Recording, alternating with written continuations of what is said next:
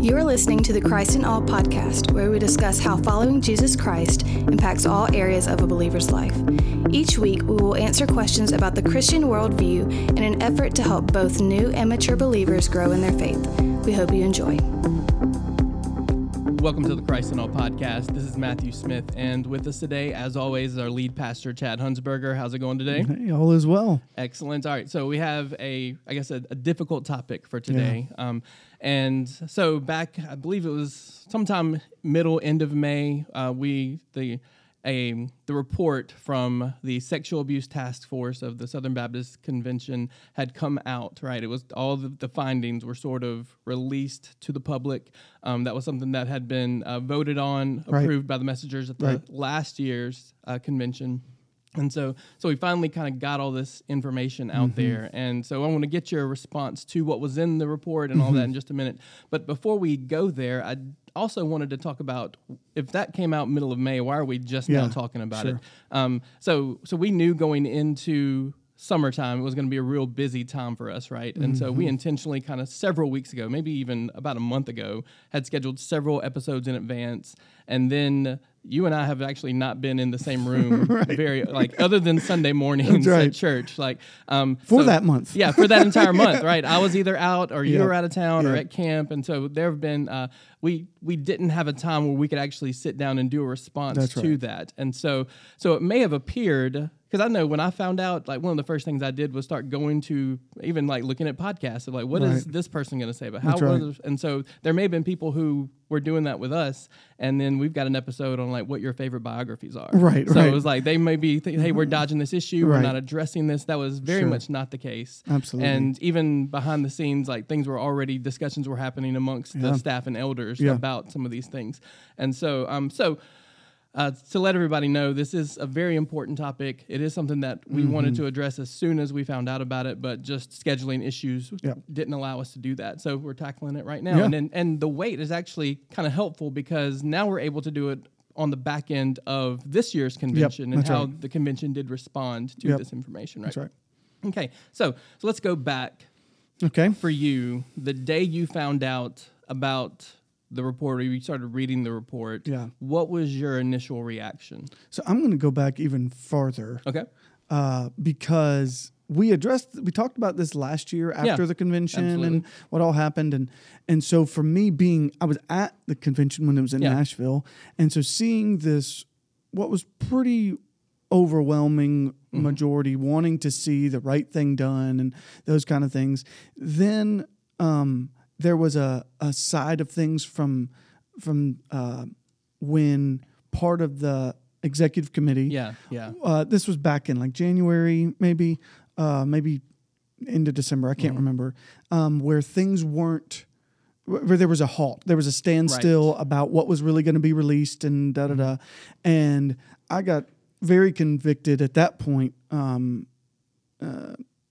Along with several other pastors from Mississippi and other states as well, saying, no, you have to follow up. There was an effort to say that the executive committee was not going to waive attorney-client privilege. That's right. And so they were that would allow them to keep some of the things hidden. That's right. And all of the clients were saying, waive it. Yes. So it wasn't on their end saying hey, please keep our stuff secret. It was on the executive committee saying, oh, we can't do that. But really, and now there was very much a sense in which that's actually what the messengers voted for. The messengers overwhelmingly, like you said, you were in the room when it happened, wanted everything out in the open. That's right. So that gave them a year to be able to present at the next convention this information.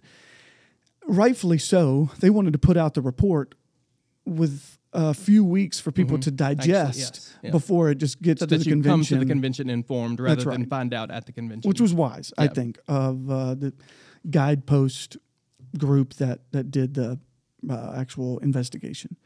What they found was, you asked for my reaction, I would say just heartbroken, disgusted, sad. I read the 288-page report. It is not invigorating. It is not... more stuff about key figures, Yep. well-known people that we didn't know about ahead. That's right. So there's before. kind of two halves to this report. One half, that's maybe too loose, but two main parts. Yeah, I'll put two it that parts. way. One was directly related to reports, allegations, and then even like proven true instances of abuse, molestation, all different, whatever category you want to call that, that were reported to the Southern Baptist Convention leadership, of specifically of ministers, pastors, staff members that were in leadership at churches. Those things were reported to them, and the executive committee chose not to do anything about it. They didn't make it public. They didn't help that person get word to other people at their church. They didn't report it to officials, police. They really just covered it up. In addition to some of that, there was this ongoing. There was one person in particular who was keeping like a log of all those that had been even publicly known, but were the intent was like, don't tell anybody about that. Right. And that was one of the things that victims and other people or advocates had been asking for. Can we have a database of some sort to let people know, let other churches know that these people have been credibly accused, right? And the response was, we can't do that due to church autonomy. That's right. And they were using that as a reason why they wouldn't, but then they were actually unbeknownst doing to it. anybody, they were actually keeping that That's database. Right. Yeah. And they had over 700 names. With anybody. Yeah, they had over 700 names, and those I think it was 703 or something like that. But of those, about 300 were non-Southern Baptist. Yeah. But again, the over half were Southern Baptist, and the reason that victims, survivors, so to speak, were wanting for that to be known was some of those ministers, staff members, pastors, whatever, were going to other churches and potentially doing that same harm on repeat. Mm-hmm. And that's why they even went to the convention, kind of going to the highest leader in the land to say, hey, we need you to tell other churches so that doesn't happen. You use this word credible accusation. Yes, yeah.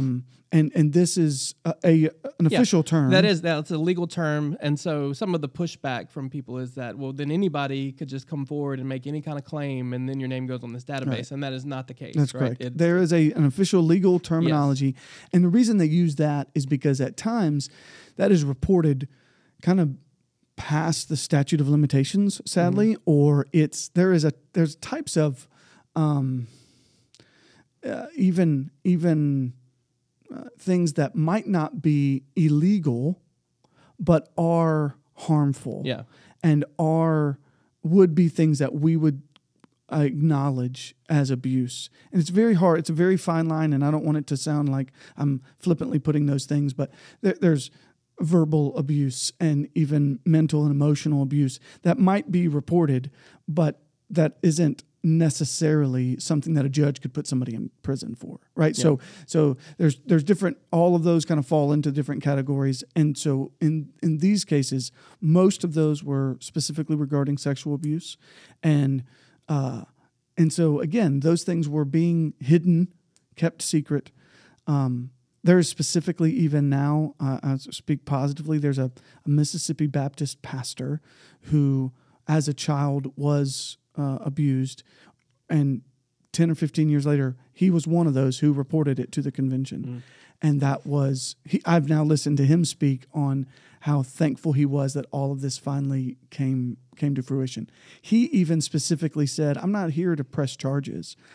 I'm past that. Yeah. Where I'm at is I want to help protect others. Other people, yeah. So that's what was all being covered up. And so how I was responding was just disgusted that was right.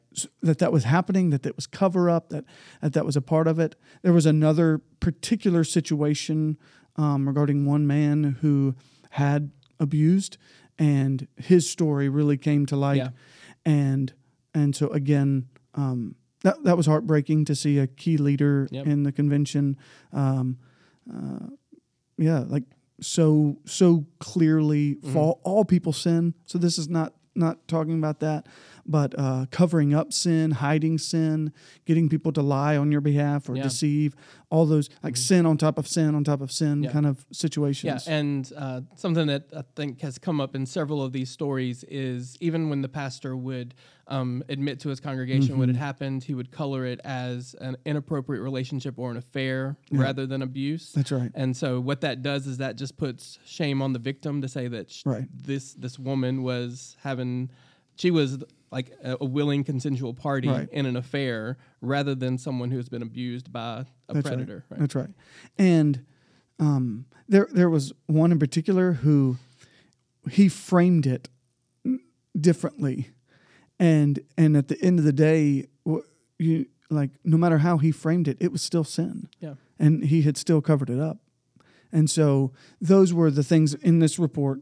And then, as you mentioned, it was officially discussed in the convention. Yeah. We've talked about this before, but the convention actually only functions as a whole for 2 days. 2 days, yeah. And it's only for those who actually are there. So I was not there. I did follow up on articles and trying to see how all of those things went, talk to other people that were there and those sort of things. And what I understand is that, generally speaking, there was a significant majority, the vast majority, who were in favor of accepting not only the report, but also some of the action steps that they were recommending. Several of the entities, so the seminaries, the North American Mission Board, the International Mission Board, all of those entities were enacting in fact, taking additional steps for further investigation and reporting on just to make sure, okay, let's kind of double down on that. Some of the reporting that was found from this task force resulted in different seminaries who were, I'll give two names. Again, you can read the report. It's not hard to find. But both Paige Patterson and Johnny Hunt were in that report. Both of them were deeply connected to Southeastern Seminary, and their names were on buildings and on official chairs. You know, if you know what that means, and both those names have been removed because of their connection to it. So the entities of the convention are trying to also follow suit and be on the right side of this report, if that makes sense. Handle it right. And so my initial response was I'm like throwing up the red flag, panic mode. Should we even be in this convention? Right. My month later response, I feel more encouraged on this front about the convention in regards to, okay, now that it's out, it is being handled appropriately. Still saddened and angered and all those emotions about what had happened and finding this out, but encouraged that the convention is responding in this way now. That's right. And I've even heard several victims speak in those kind of languages as well. Like they're encouraged by what the convention is doing now that they are aware to the full extent of what's going on. Because a part of it is that heartbreaking part. Like, we need to lament. So let's just be sad. But we also need to act, and kind of quickly in that. So our response needs to be both. We need to be heartbroken, and we need to respond and say, okay, well, let's fix it. Yeah. There's some things we're doing here as a church. That was going to be my next question. Okay. Is like, all right, so as far as Colonial Heights, what is some elder staff you mentioned, or I mentioned earlier about some of the discussions that are happening, and you may not be ready to just kind of unveil everything right now, and there may be some other steps, some other leaders who need to be brought in the loop or whatever, but just is there anything you can share here on the podcast about kind of the wheels that are in motion? Yeah, I would say one thing that is very good, I'm very encouraged by, and have no problem sharing all of the pieces too. There is a resource that has been provided. It's a free resource, but it's like a video Bible study. I mean, it's not a Bible study, a video study on how church leaders can better help those, how we can care well for those that have been abused. So it's an equipping tool. It's like a 12 video series. So all of our elders will watch that. All of our staff will watch that. Even some other key leaders we're going to ask to watch portions of that, dealing with how do you, when someone tells you about abuse, what do you do? What's it like to call Child Protective Services? Like what are they going to ask? What kind of key things do we need? So this is all from counselors and therapists and biblical, God-centered, Christ-exalting people who I affirm very much. And so very thankful for that resource. So that will be something we implement. Even it's like now being given to our staff and to our elders for them to follow through with. I'm about 10 of the 12 videos through and very fruitful for me and very thankful. Another thing for us that we are kind of, I think you're referencing, is really how are we going to make sure that particularly the women in our congregation have an awareness of like who they can go to if there is such a report to give. I fully believe, and we'll talk about this in another episode, but that men are called to serve as pastors. But I can also understand that if a woman needs to report something of this nature, that to go to one of the 15 elders would be all the more difficult in an already difficult scenario. So we're considering what that would look like.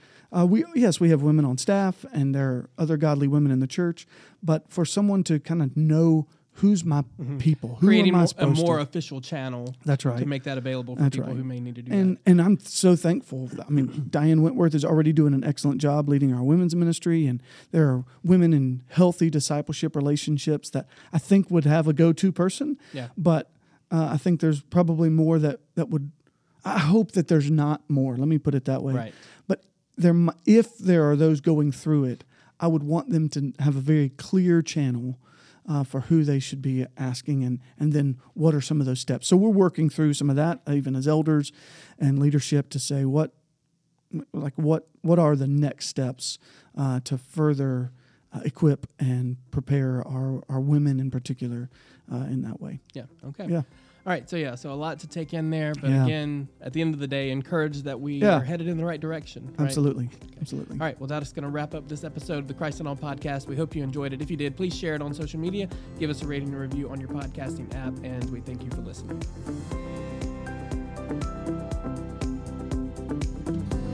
Thank you for listening to the Christ in All podcast, a ministry of Colonial Heights Baptist Church in Ridgeland, Mississippi. Together, we glorify God by making disciples of all nations. For more information, please visit our website at colonialheights.org.